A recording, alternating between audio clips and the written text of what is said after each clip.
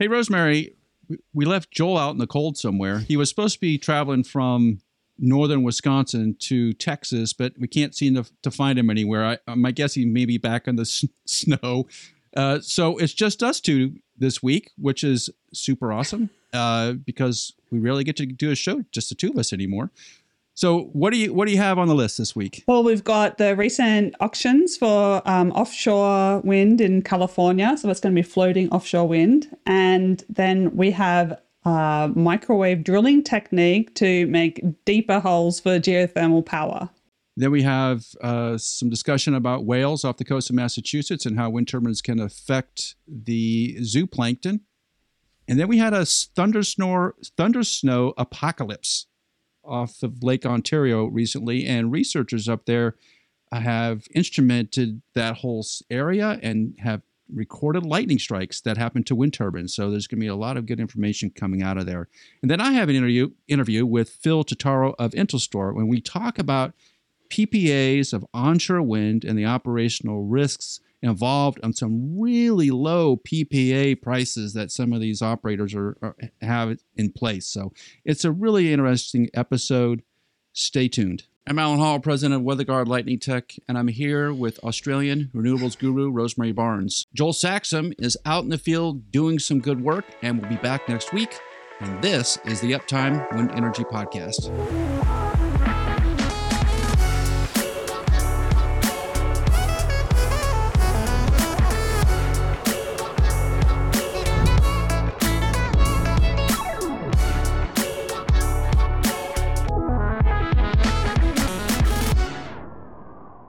Rosemary, we just finished the California auction for all those offshore plots. There were actually 5 plots that were up for bid. They had about a little over 40 different companies that were able to bid. They went through a little process to get vetted. So there was like 43 of them that were vetted to go. And they were auctioning off about 370,000 acres, sort of in central and northern California. The plot up north is really close to Oregon, actually, so it's pretty far north. And they think they're going to generate 4.6 gigawatts off these sites, so that's a lot of power. It's like 1.5 million homes they're going to power. Well, based on predictions, I think they were thinking it was going to go well over $1 billion in bids, but it didn't get there. It went to $757 million, which is roughly $2,000 an acre. And the bite auction on the East Coast was about $4 billion, and that turned out to be about $8,000 an acre. So the waters off the coast of California were about a quarter the price of the ones off the East Coast, which I guess sort of makes sense just because it's floating California versus fixed bottom New York. So that was an interesting bidding process, Rosemary. It went on for a day and a half, almost 2 days before they finally settled out. There were only about 7 to 8 initial bidders out of the 43, and then it whittled down to 5 at the end. So it didn't. There weren't a lot of bidders in the bidding rounds. Joel and I were going back and forth on Slack about it. The bidding went like, $16 million this round, $32 million next round. So it was making these sort of massive jumps in millions of dollars until they got to, they're roughly 100 million, a little over 100 million a plot. So that's a good bit of money.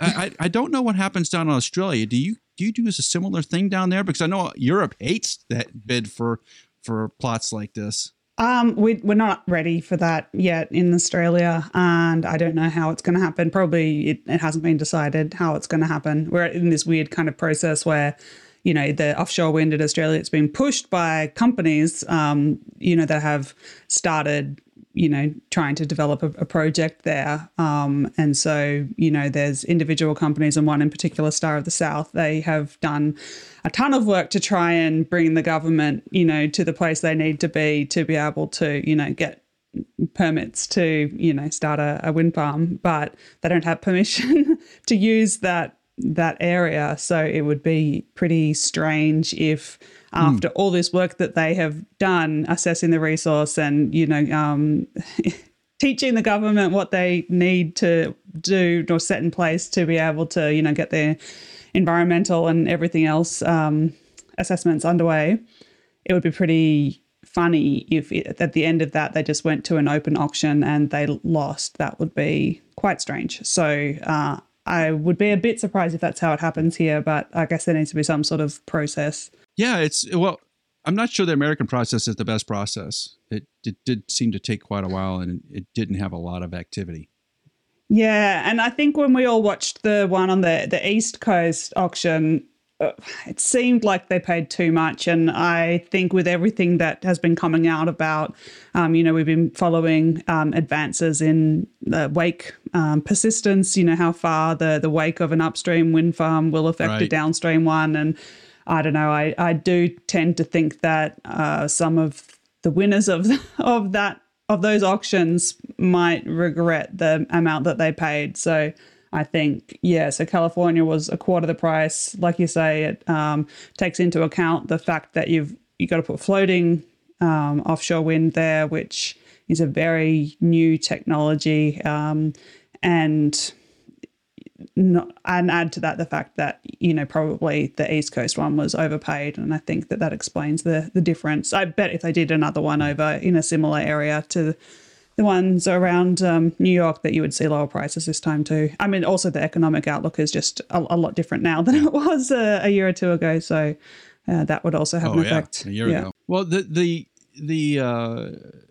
some of the winners here of the offshore California auction, it was RWE, Equinor, Invenergy, and then there's two kind of conglomerates here, California North Floating, which is I think EDP Renewables and Engie, I think were the two there. I'll have to look that one back up again. And everybody can just Google it. And the other one was Central California Offshore Wind LLC. So there are two LLCs involved, which just was interesting. Joel and I were going back and forth just to figure out who everybody was and where they were from.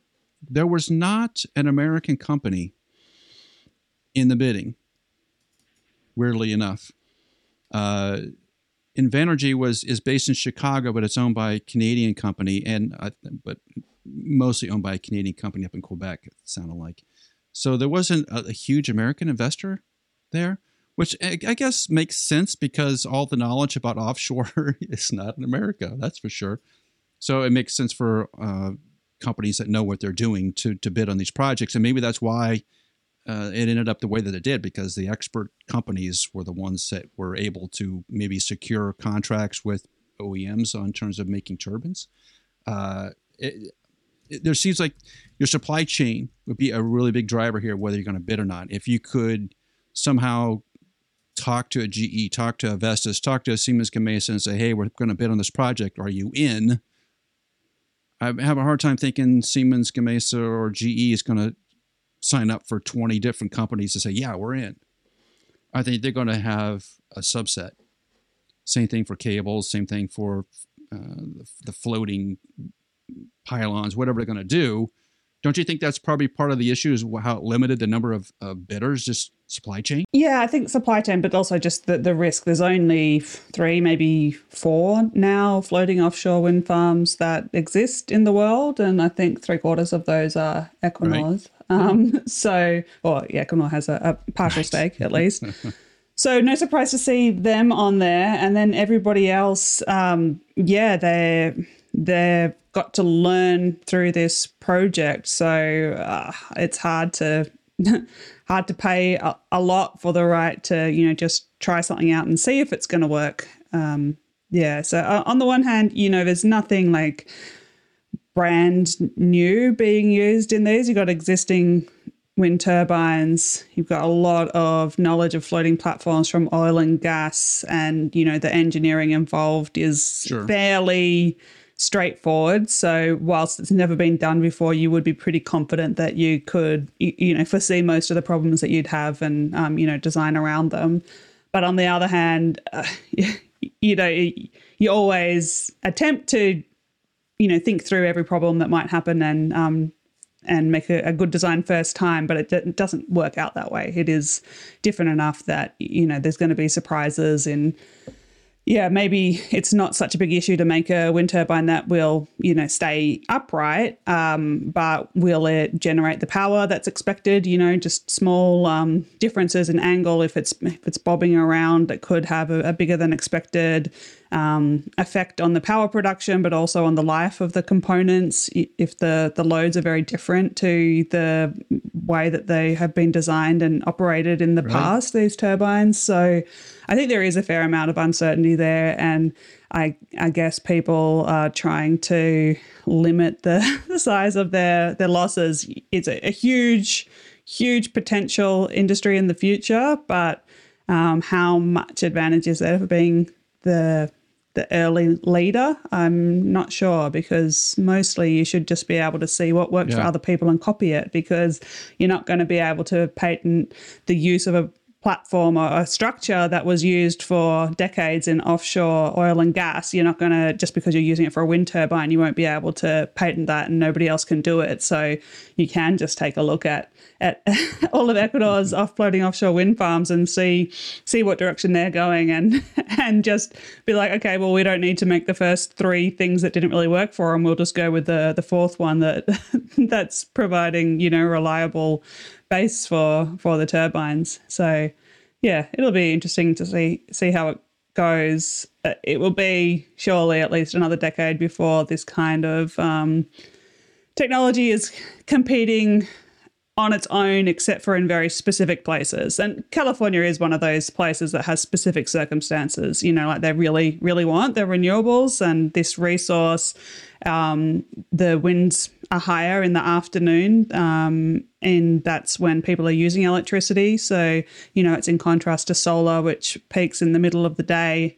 And it's not very well aligned with when people are using it. So yes, solar is much, much, much, much, much cheaper than floating offshore wind. But on the other hand, electricity prices are usually close to zero or even negative in places where there's a lot of solar in the grid on a sunny day. So I think that you'll get much higher value from the floating offshore wind farms. So remains to be seen how profitable that will be overall. Lots of pros, lots of cons. Very interesting. Yeah, I think it's true. I think California hasn't made it easy for the developers. There's some, Phil Totaro had posted a couple of items on LinkedIn and I was watching, and he was discussing some unknowns about where the transmission cables are going to hit shore that hasn't been really well defined yet, and how it's going to integrate with the California grid, which it hasn't been defined yet, and the utility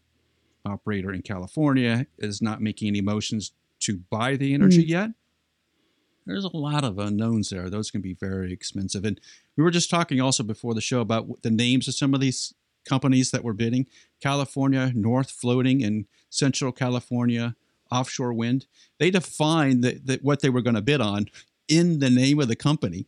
So when you saw that company bid, you know whether they were going to bid on the north part or the central part of those auctions.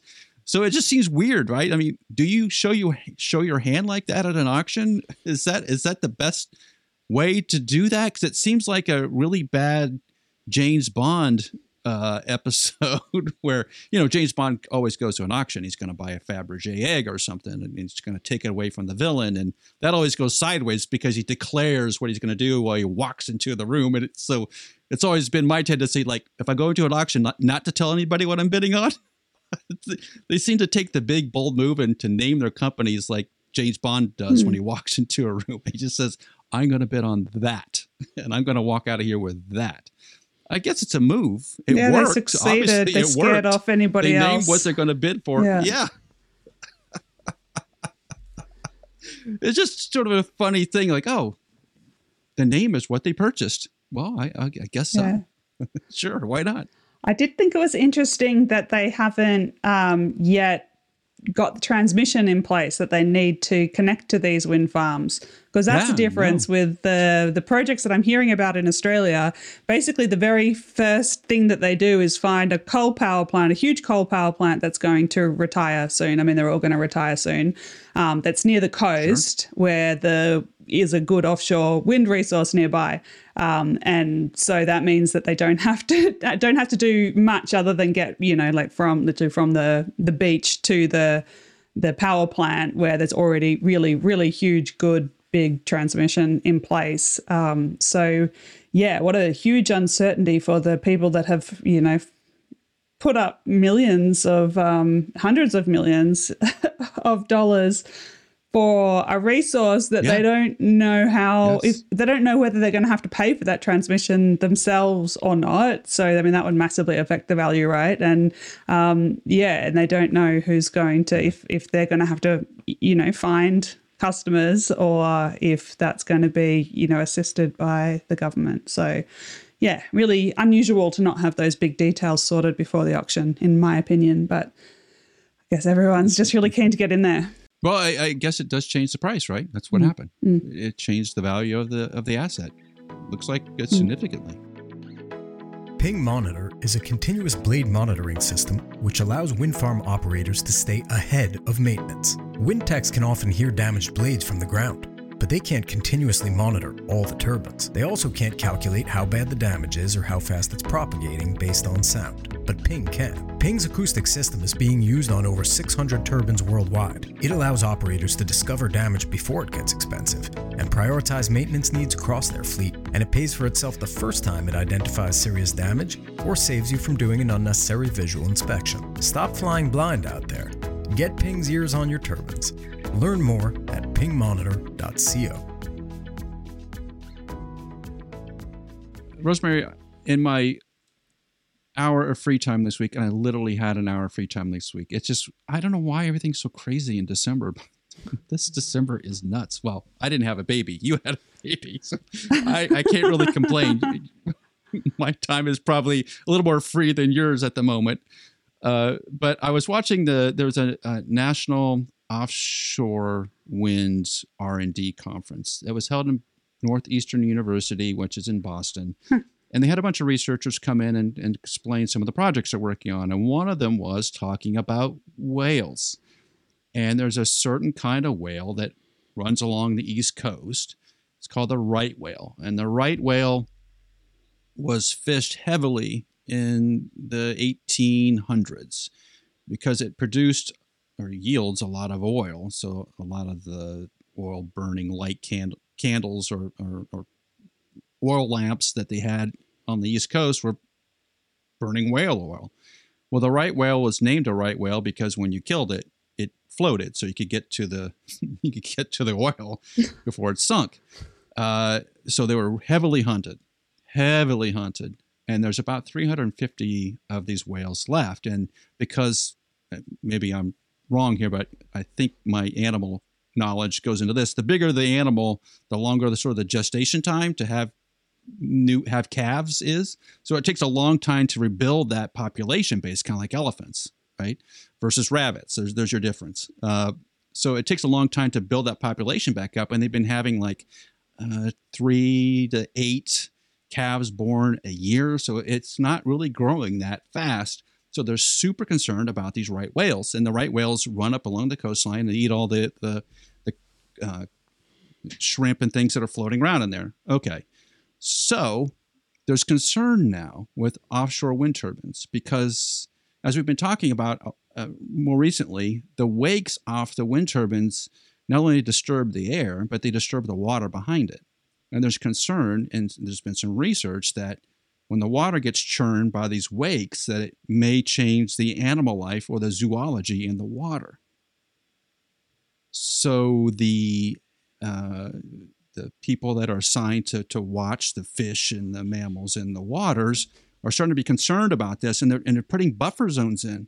In fact, they're talking about a 20-kilometer buffer zone off the coast of Massachusetts to the edge of the wind turbines and trying to keep that a whale zone almost.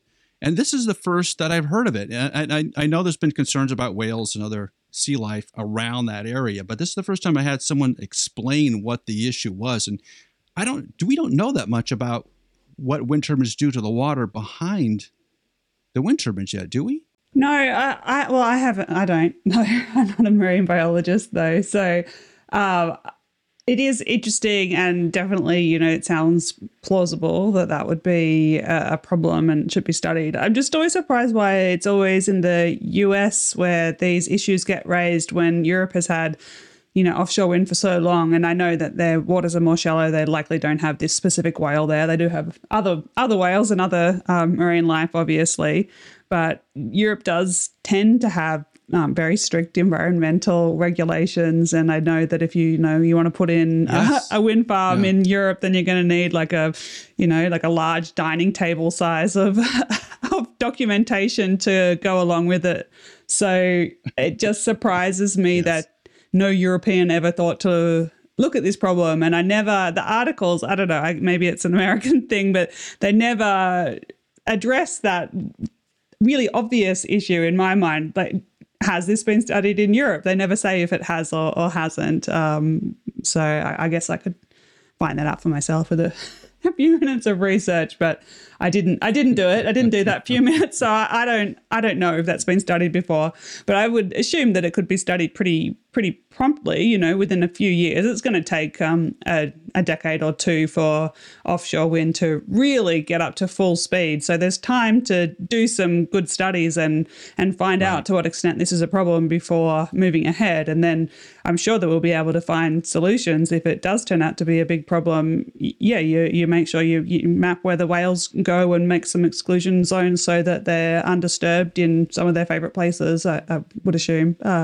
Again, I'm not a marine biologist, but it just seems like the answer is to study it and see if it's an issue, and if it is, come up with controls so that we don't end up making any species go extinct or struggle unnecessarily. Yeah, and I was a little shocked by it too. It seems like the research is being done in Europe, in the North Sea mostly, and the researchers were over, I think, in Germany, that really kicked this thing off. And the Americans are just taking that research and expanding upon it, it sounds like. But it also the discussion evolved into installations of wind turbines in the water that they were concerned about the acoustics. Obviously, you're driving these pilings into the ocean floor, that there's whales in that general area, and they have track whales in that area. They're actually sensing the clicking or the noises that the whales make, so they can get a general sense as to where the whales travel. That they were concerned that there are certain parts of the year where you probably didn't want to put in wind turbines in the water just because of the density of whales in that region. You didn't want to upset them or change their habit very much. And it looked like the whales were active in the wintertime, that they go south in the summertime, and that's when the great white sharks head up our way. So or the whales are replaced by gigantic sharks, that they're just trying to keep that sort of flow of these large sea creatures going and not to alter that at all. I don't know how you're going to manage that, because I don't think we know enough about it. And maybe I'm wrong. It just seems like it's a question that's been posed. They're trying to create these buffer zones. They don't know if the buffer zones are real or not yet. It's a huge question mark. And we go back to the California auction, and there's a lot of unknowns there. This is a huge unknown. There's 350 of these whales around. You don't want to be responsible for ending that population because you put some wind turbines in the water, right? No, I'm not sure. Does this get answered before you start putting wind turbines in? I don't know if it does. I think it's okay to put some wind turbines in before you've got a definitive answer, and that will be part of the way that you study. If it has an effect, it'll be really hard to know for sure before you put anything in there. But I think what you've got to do is set up some research ASAP, and so California's got an extra $757 million in their pocket compared to a couple of days ago. So, I bet that could buy quite a lot of whale research, and then start small and make sure that you're make it a condition of the project development that they have to include some monitoring activities, Of course, they're gonna start out small anyway. No one's gonna put in a whole gigawatt wind farm when they have never made it a floating offshore wind farm before, or even for a fixed bottom. Every developer's going to start out small. There's also some wind farms, offshore wind farms already in the world. Lots in Europe. You could monitor, answer a lot of questions from monitoring there. You could at least find out the extent of that how deep water gets churned up and how much, and what the effect is on if there's more or less life in the water than in an area without a wind farm. I think that there's a lot that they can do, and I bet that the money that would take to answer these questions is small compared to the size of the industry. I just think, yes, it's good that this question has been raised and we should answer it. I'll be really surprised if the answer turns out to be something that is incompatible with developing offshore wind. I think it will probably help us to figure out how it should be done and where they should be located, and how many exclusion zones should be set up. I think that they should definitely do that. I definitely wouldn't want to see any whale go extinct because of offshore wind. Right, and I didn't realize at the time that how much research had actually gone into the whales and to the zooplankton that's running around off the coast of Massachusetts and New York. So I started digging around a little bit deeper to see if other animal studies have been done onshore. And it turns out there's one real close to us here in Massachusetts, actually just a couple of miles away from here, up in Vermont, because we're right on the border. And there was a series of wind turbines installed up there 6-ish years ago. And they have been doing a study on black bears up there of does the wind turbines change the behavior of black bears as they kind of traipse through the woods over there. And they've been doing that study for almost 10 years, a little over 10 years. And they're just going to be able to publish some results in 2024. So I started noodling that a minute, like, wait a minute. Okay, so we have onshore creatures that we see in the neighborhoods all the time, and we can see them wandering through the woods all the time. Those are pretty easy to track. Bears aren't moving very far, typically, and they tag them in the wintertime when they're sleeping, the poor bears. They wake them up and tag them, put a little collar on them, look like a bow tie sort of thing, and they wander around, and they beep, and they find out where they go. But whales are a lot harder to track. You need a really big collar. Put a collar on a whale, I don't think. Right. It just is a lot more expensive, right? Because the whales travel thousands of miles, where a bear is probably in the hundreds of miles. So it just seems like a much bigger task to go do. Lightning is an act of God, but lightning damage is not. Actually, it's very predictable and very preventable. Strike Tape is a lightning protection system upgrade for wind turbines made by WeatherGuard. It dramatically improves the effectiveness of the factory LPS, so you can stop worrying about lightning damage. Visit weatherguardwind.com to learn more, read a case study, and schedule a call today. Rosemary, if you've watched enough James Bond movies, you know that drilling a hole to the center of the earth is typically left up to the villains that are trying to hold humanity hostage for $1 billion. But evidently at MIT, they've thought this is a good idea because there's a company called Quaise Energy that's looking to do the same thing. So back at MIT, this is a couple of years ago, they were playing around with millimeter wave radar to determine if they could drill with a radar. It turns out you can.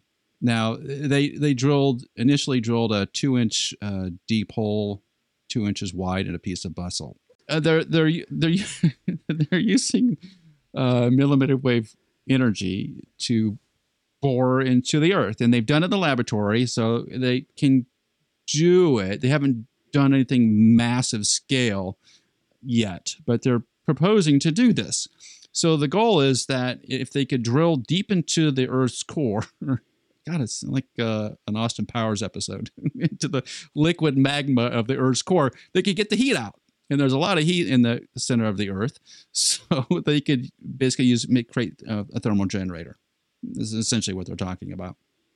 Now, the question comes in, like, one, they have barely even started they haven't dug any serious hole, and they don't really have an ability to create a huge millimeter wave energy system to do it. And the furthest that anybody has ever mechanically drilled down into the earth is about 7 miles. And of course, that happened in Russia. Why wouldn't it happen there, right? So Rosemary, does it make sense to go after this? It seems like this Quasi Energy, which is based outside Boston, is raising money. They seem to be active in a lot of fronts. Is this technology hold a future, or is it just too damn dangerous? Because I'm kind of in the too damn dangerous camp at the minute. Yeah, maybe. And I mean, what have they managed 10 centimeters so far? So I don't think that like next year or the year after we're going to be seeing 50-kilometer deep drilling with this technology. I assume that it will be much longer than that, and I hope that it will be, so that you can figure out what's going on, because I know that some other forms of drilling for geothermal have been definitely linked to earthquakes that have caused a lot of damage. So, you know, it is high stakes.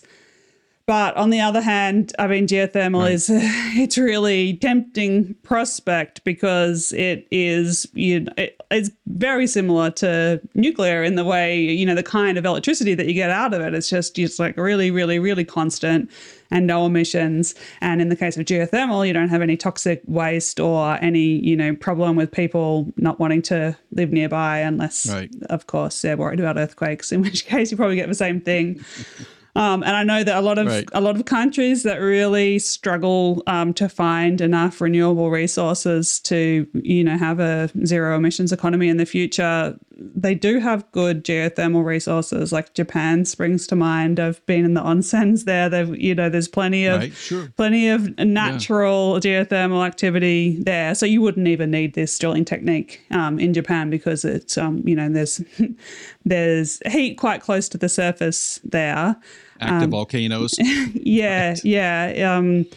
I think Indonesia is another one that, it's difficult for them to just get enough wind and solar. And a lot of Asia has that problem. It's just too densely populated to be able to get all the wind and solar, enough wind and solar to power the whole country. Yeah, so it makes sense. I mean, I have been interested for a while in why Japan has been, you know, so pro hydrogen. Why not alternatives? And to me, geothermal is the obvious one for Japan, because, you know, they've got the resource there. And I've heard that the reason why Japan isn't keen on geothermal is because the good resources are in their national parks, and they're just not interested in messing it up. And if you have a look at Iceland, for example, that has developed a lot of geothermal, I think they get 25% of their electricity is from geothermal energy, and probably even more of their total energy use, because they can use it for heating as well. It's changed the landscape. You know, it's not impact free. It sounds like it should be, because it's all underground, right? But you have to. Right. Yeah, it's a bit like oil or gas exploration. You know, you have to drill and find where's a good place, and so you do some test drills, and then it won't come up exactly where you want to put your power plant. And so, you know, there's pipes and stuff, and just, it is disruptive, and you wouldn't do it in the middle of a, you know, treasured national park. So yeah, it's one of those things where it makes so much sense on the face of it, but when you actually consider, like, geothermal in general makes a lot of sense, but if you start talking about any specific geothermal project, then it makes less sense. So I do think we should be investigating options and new technologies, and especially ones that can, you know, reduce the risk of causing earthquakes or eliminate it. Let's see how these guys go. I hope that they move slowly and with a lot of oversight, because it does seem risky. And in a James Bond kind of way. Well, if you go to the website like and you look at the... Yeah, exactly. If you go to the website and look at the companies that are associated with it, you go, those are some big names. Yes, it gets James Bondy really quickly. Yeah. Like what are they all up to? It just seems like one of those things that can go wrong. You know, it has that feeling of, if they were able to do it and somebody wanted to use that technology for harm, they really could. Not to say you couldn't do other things, but that one seems like a super powerful piece of technology. And yeah, you would think you'd be careful about it. Even if, say they could do it, would we ever hear about it if they actually did it? A couple of weeks ago, Rosemary, just before Thanksgiving, so this is like middle of November, I was out in sort of western New York State looking at a wind turbine that had been damaged by lightning. And I stopped by, and I knew that State University of New York, Oswego, so they call it SUNY Oswego, had done some research about lightning strikes in that area. And the area I'm talking about is right on the edge of Lake Ontario. So anybody in Canada and sort of eastern part of the United States knows where that is. It's sort of north and a little bit east of Buffalo. So they have lightning strikes that come off in the snowstorms off of Lake Ontario onto shore, and they had been tracking them. And the SUNY Oswego researcher, Scott Steiger, who I had an opportunity to sit down with for an hour or so when I was out there, had been researching snow coming off Lake Ontario and the lightning strikes that were happening from those snowstorms. So the snow gets up in there, starts spinning around, creates this friction, creates static electricity. Static electricity turns into lightning. And they had tracked it long enough that a wind farm had been installed during their research period. So they knew where lightning strikes occurred pre-wind turbines and post-wind turbines. And it turns out, once the wind turbines were installed, there were a lot of lightning strikes on the wind turbines. And at the time, they didn't really think much about it, but it turns out that these storms are triggering lightning strikes off the wind turbines. And when I was out a couple of weeks ago, they had a huge snowstorm. In fact, I just missed it. Thank goodness I just missed it. Got out of there just in time. They had about 5 feet of snow over basically a 2-day period. And they had a whole bunch of lightning strikes to wind turbines right off the coast of Lake Ontario again. Now, this time, though, SUNY Oswego and Scott Steiger were ready because they had a Doppler radar and a lightning mapping array, which is a sort of a way of actually watching discharges in the sky and then making these little computer images of them. It's pretty cool. So they had all the technology, and they had applied for a grant to go do that from the National Science Foundation. So they had all the technology set up just before that storm came in. So they captured probably one of the best snowstorm/lightning events up in that region, and they had it fully instrumented. So they have a ton of data coming. Now, what we're seeing is what we call upper lightning strikes happen. What we think is upper lightning strikes, which seem to be the big thing. So when Rosemary is out designing de-icing system and blades, lightning strikes are a big deal. And upper lightning strikes, as the blades have got longer, become more of a big deal because some of the physics, the way lightning is working, when you have lightning strikes in random places, they tend to trigger lightning in the clouds. In Australia, do you have that kind of thing happen in the summertime, Rosemary, where you have you see these lightning events that happen in the clouds only? So you see this kind of discharge roll through miles and miles of clouds. Is that something you have down there too? Not that I know of, but I don't pay as close attention to lightning as you do, probably. I mean, I pay some attention.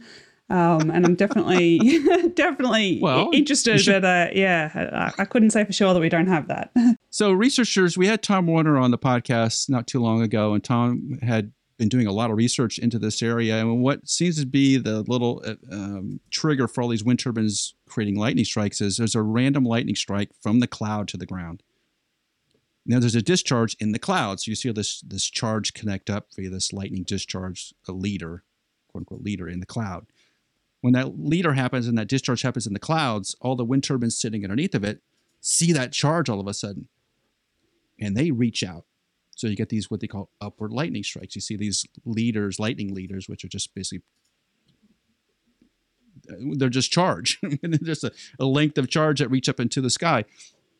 And then they have lightning strikes on wind turbines. In fact, most of the lightning strikes you see on these taller wind turbines are upward lightning strikes. Somewhere 80, 90% in some cases are these upper lightning strikes. So the question comes about, we don't know a lot about them.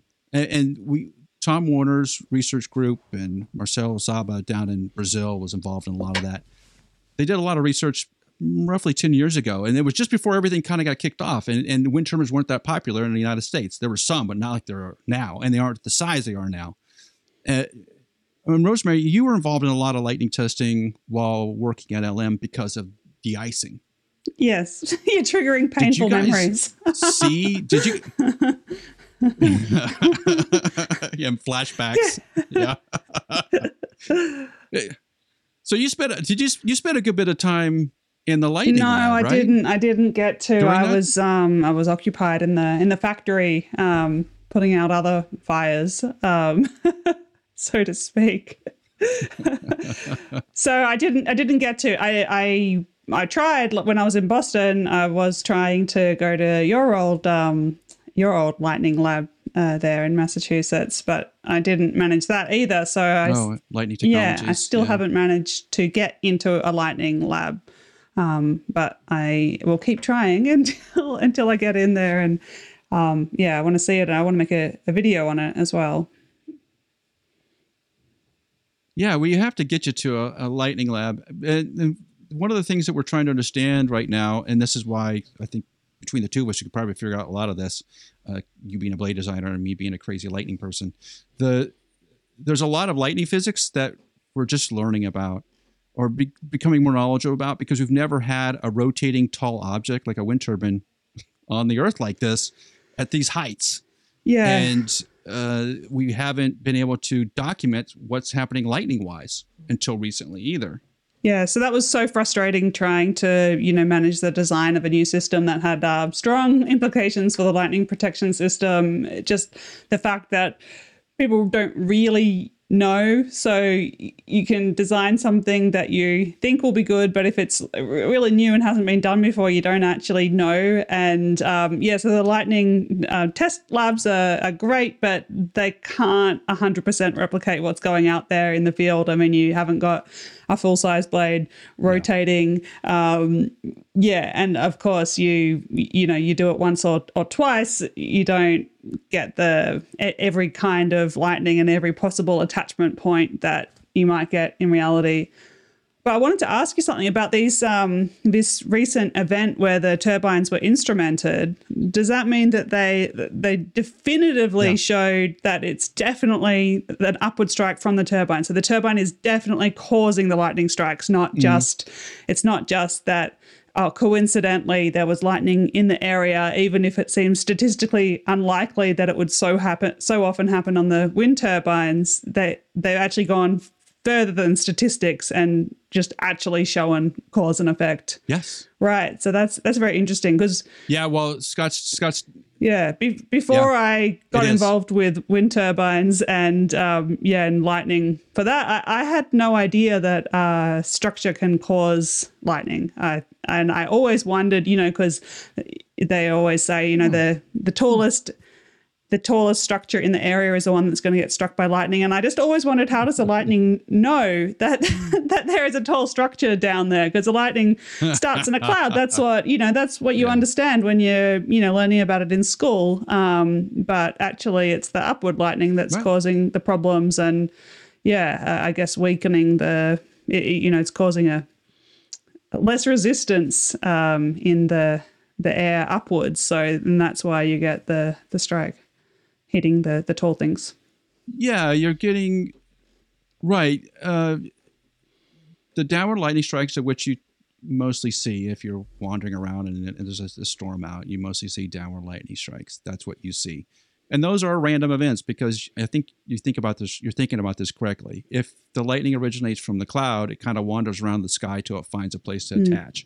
If it sees a tall building, it may jump over there, but there's still a probability that you, the person, some distance away from the tall building, are getting struck. It's sort of a random event. It's going to find a tall object, but not necessarily. You see it all the time if you look in Cape Canaveral where they launch rockets. You see lightning strikes that are near the rocket that's sitting on the pad out there. It just doesn't hit it. Well, sometimes it does though, and so it's the probability. With upper lightning strike, that probability kind of goes away because the lightning event starts from the wind turbine or the rocket or the tall object. And it's just the way the physics are with those particular kind of storms. What we saw with this recent snowstorm off of Lake Ontario in can I say thank God for Twitter?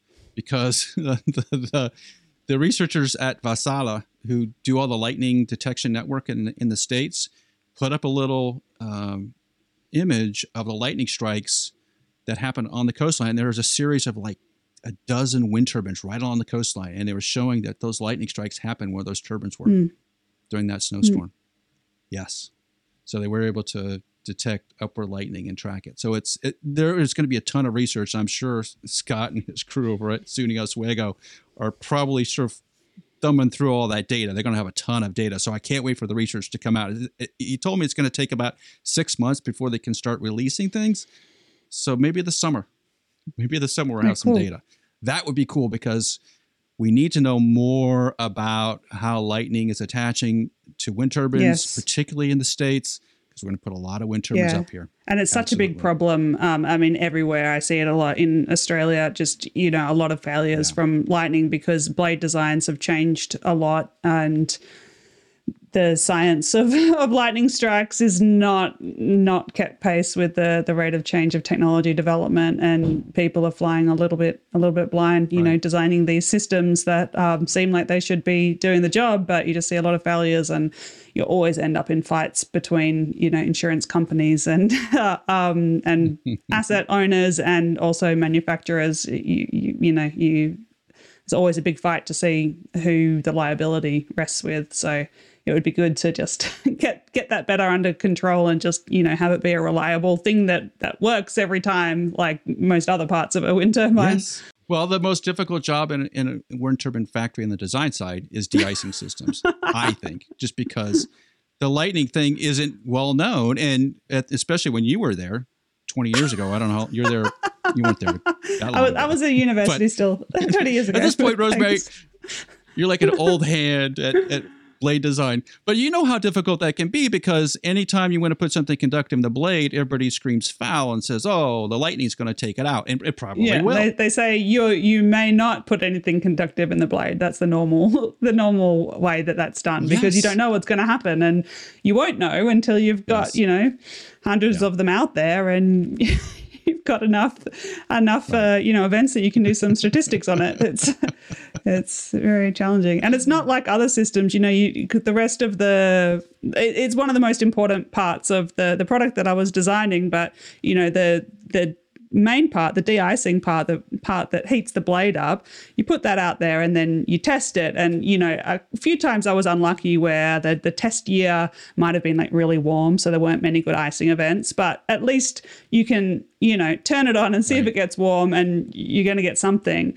But that turbine is highly unlikely to get struck by lightning in that year. And certainly, even if it did get struck by lightning once, that wouldn't be enough to, tell you if this was a problem or not, because you don't know where it's going to attach. And so you have to put them out there before you really know if you've got a good protection system in place. And that's just a real challenge, that you might have hundreds, thousands of blades out there before you start to get enough data to, realize, oh, this doesn't behave the way that we expected. And it doesn't matter how many, times you test in a lab, or, how carefully you follow the standards, the design standards when you're making it. It's just lightning is, the technology has moved far away from the science of lightning. And so, it's just challenging.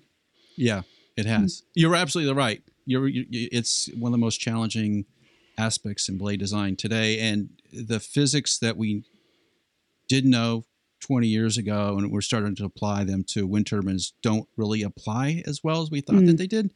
And there's a lot about aerodynamics. There's a lot about the way the lightning is occurring. There's a lot about the lightning protection systems that don't play well together. Yeah. And we're working really hard to fix that, because, Rosemary, you're right. If we have to put 1,000 blades out in service to figure out it doesn't work, it's really too late.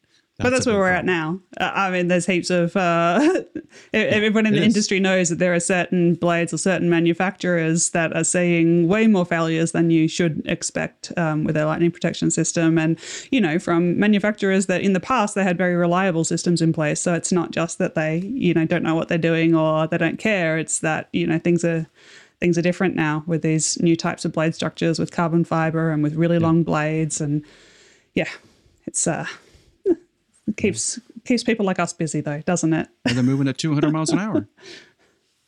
Oh, yeah. It keeps us super busy. It really does. Yeah. Serial defects are my favorite. Send all your serial lightning defects to care of Rosemary. Yeah, exactly. Pardaloot, Australia. That's all you need. You put on an envelope, it'll get to her. So don't worry. Get the latest on wind industry news, business, and technology sent straight to you every week. Sign up for the Uptime Tech newsletter at weatherguardwind.com/news. We have Phil Totaro back from Intelstor. Check them out at intelstor.com. And we're going to be talking about PPAs and how products are designed to fit those PPAs. Phil, would you like to just describe some of the data you've unsurfaced? Sure. Thanks, Alan. What's interesting is we've been going through a cataloging process based on recently published data from FERC and Berkeley National Labs in the United States. And they published a list of power purchase contracts, about 525 of them, for utility scale wind projects. There's about 1,300 wind farms in the U.S., so this doesn't cover all of them. And obviously, we know that there's some corporate power offtake mixed in there these days. But the one thing that we noticed, just by kind of visual inspection of the trend, is that PPAs have been getting cheaper. And in some cases, they've been getting so cheap that they're below not just $20 a megawatt hour. Some of them have been below $10 a megawatt hour, if you can believe it. Wow. So that kind of begs a question. You know, considering the fact that, you know, based on previous research we've done and published about kind of asset lifespan and the fact that in the United States, you've got like about a 10-year life cycle for a wind turbine before it you know, falls off in performance. Some of these projects that have a PPA below $20 a megawatt hour are not going to see a net positive return on capital on the project during the typical 20-year lifespan of a conventional project. Some projects are even seeing a 25-year PPA get executed, a 30-year PPA get executed. And for some of these projects that are, you know, like $10, $11, $12 a megawatt hour, we did the math, and you literally have to have a 50-year asset life, and you literally would have to repower your project 3 or 4 times during that asset life to requalify for the PTC in order to have that project turn a profit. That's also making the assumption that you're going to stay at a $10 or $11 PPA, which is probably not going to be the case, but that brings up a whole lot of questions about the way assets are designed, implemented, and operated. Sure. If you're operating at that low of a PPA, and hopefully you're getting production tax credits on top of that, because it seems like your margins are really slim. I'll give you the numbers from Massachusetts recently. Offshore wind with Commonwealth wind had a PPA at about $75 a megawatt hour. So anything below 10 seems incredibly low. Is that driven at all by the co-op nature of some of these energy systems? Like I know Nebraska is that way. I think Oklahoma can be that way. Is it a co-op situation, or is it just independent power producers that are trying to feed the grid and just have a different model for generating revenue? Yeah, there's a couple of things. So you brought up a great point. The co-ops have been signing some of the, you know, on the cheaper side, not necessarily down at the like $10 or $11 level. However, the other situation that the industry is facing right now is you see a huge queue of interconnection requests at all the regional ISOs, or pretty much all the regional ISOs in the United States. Yeah. So what some independent power producers for wind energy are doing is they're getting a power purchase contract executed with what's called a community choice aggregator or some kind of power marketing company that's basically going to agree to buy the power and then resell it to consumers at a modest markup off of whatever the PPA is. So there's a couple of projects, and I'll just give you some numbers. Skeleton Creek in Oklahoma, which I believe is a NextEra project. It's a 250 megawatt project, $9.94 PPA. Crossing Trails in Colorado, EDPR project for 104 megawatts, $9.62 PPA. And then the Mojave County wind farm in Arizona, just under 300 megawatts. I forget who owns that one, but it's $8.64. $8.64. $8.64 is absolutely dirt cheap. You're talking about getting into a price range now of hydropower where they've got, they might sign a 30-year PPA at $5 or $6 a megawatt hour, but they've got a 70-year asset life. And they know that they're going to have to refurbish some of the components during that time frame. But if you've got, imagine that you did have an $8.64 a megawatt hour PPA for wind energy. You are necessarily, again, even with the PTC, you're only getting that benefit for the first 10 years, of course. What the Inflation Reduction Act does now is it gives you the opportunity to, replenish or repower or at least reblade or renacelle in your project after 10 years and requalify for a brand new PTC. But in this case, with PPAs being so cheap, you're not just doing a 40-year design life or a 50-year design life out of necessity because of the improvements in the reliability of the product. You're doing it because you're never going to see a net positive return on capital if you don't have an asset life that long, and if you don't repower your project 2, 3, 4 times during its asset life. Right. Phil, this has been great to touch base on this. I know we're going to have you back because there's just so many moving pieces to the financial market in wind energy. So Phil, thanks for coming back. Everybody, check out Phil Totaro and Intelstor, INTELSTOR.com, where you'll learn about wind energy and where it's headed. Thanks, Alan. That's going to do it for this week's Uptime Wind Energy Podcast. We missed you, Joel. Come back soon.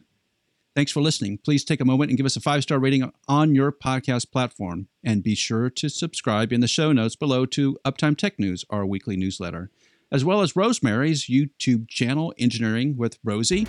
And we'll see you here next week on the Uptime Wind Energy Podcast. Miss you, Joel.